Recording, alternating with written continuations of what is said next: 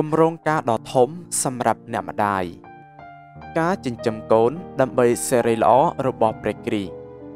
គម្រោងការដ៏ធំរបស់ព្រះជាម្ចាស់សម្រាប់អ្នកម្ដាយគ្រប់រូប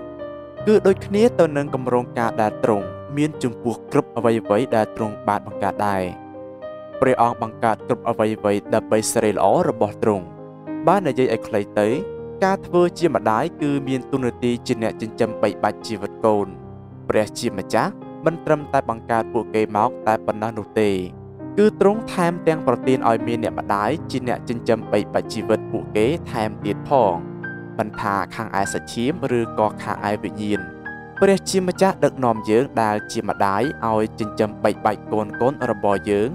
ផ្ដល់ប្រឹក្សាដល់មិត្តភ័ក្តិនិងស្រីៗនៅក្នុងក្រុមជំនុំក៏ដូចជាអ្នកជិតខាងនិងមនុស្សផ្សេងជាដើមយើងដែលជាម្ដាយផ្ដល់ប្រឹក្សាដល់អ្នកដទៃដើម្បីថ្វាយសិរីល្អដល់ព្រះជាម្ចាស់តាមរយៈការនេះយើងឃើញថាគម្រោងការដ៏ចម្បងរបស់ព្រះជាម្ចាស់គឺដើម្បីថ្វាយសិរីល្អដល់ទ្រង់ស្របពេលដែលយើងបម្រើកូនរបស់យើងជីវិតជាអ្នកម្ដាយគឺយើងរស់នៅដើម្បីបម្រើអ្នកដទៃកាលដែលអ្នកម្ដាយលះបង់ជីវិតខ្លួនគឺមិនមែនជាការឥតប្រយោជន៍នោះទេកាលដែលពួកគាត់បម្រើដល់កូនឬក៏ការដែលឆ្មបជួយបង្កើតកូន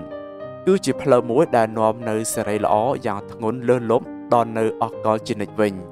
ចំណុចមួយទៀតដែលបណ្ដាលឲ្យយើងឃើញថាការធ្វើជាអ្នកម្ដាយគឺជាផ្នែកមួយនៃគម្រោងការរបស់ព្រះជាម្ចាស់គឺនៅពេលដែលយើងទទួលស្គាល់ថាព្រះយេស៊ូវបានរំដោះភាពជាអ្នកម្ដាយចេញពីភាពឥតប្រយោជន៍នៃអំពើបាប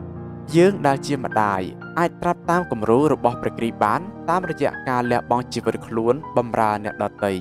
ដោយពឹងលើអំណាចដែលទ្រង់បានប្រទានមកហើយរំពឹងរង់ចាំផលផ្លែដែលព្រះជាម្ចាស់សន្យាដោយជំនឿដូច្នេះយើងត្រូវតែរស់នៅដោយបង្ហាញសាច់រឿងដ៏ធំរបស់ព្រះជាម្ចាស់គឺសាច់រឿងដែលចែងថាដូច្នេះបើអ្នកណានៅក្នុងព្រះគ្រីស្ទអ្នកនោះកើតជាថ្មីហើយអ្វីៗដែលចាស់បានកន្លងផុតទៅមើលអ្វីៗទាំងអស់បានត្រឡប់ជាថ្មីវិញពីកូរិនថូសជំពូក5ខ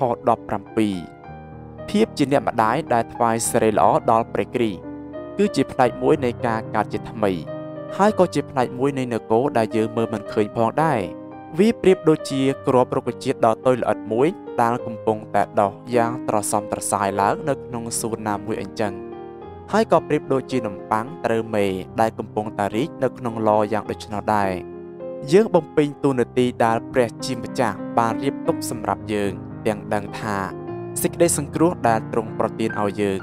និងប្រទានដល់អស់អ្នកដែលយើងកំពុងតែមើលថែនោះគឺជាអំណោយរបស់ព្រះជាម្ចាស់ដែលយើងបានដោយសារព្រះគុណតាមរយៈជំនឿហេតុដូច្នេះហើយបាននៅក្នុងព្រះគ្រីស្ទយើងអាចអួតហើយចង្អុលបង្ហាញឲ្យអ្នកដទៃទៅរកទ្រង់នោះហើយជារឿងរបស់យើងជាអ្នកម្ដាយហើយយើងក៏រស់នៅក្នុងរបៀបនោះដែរ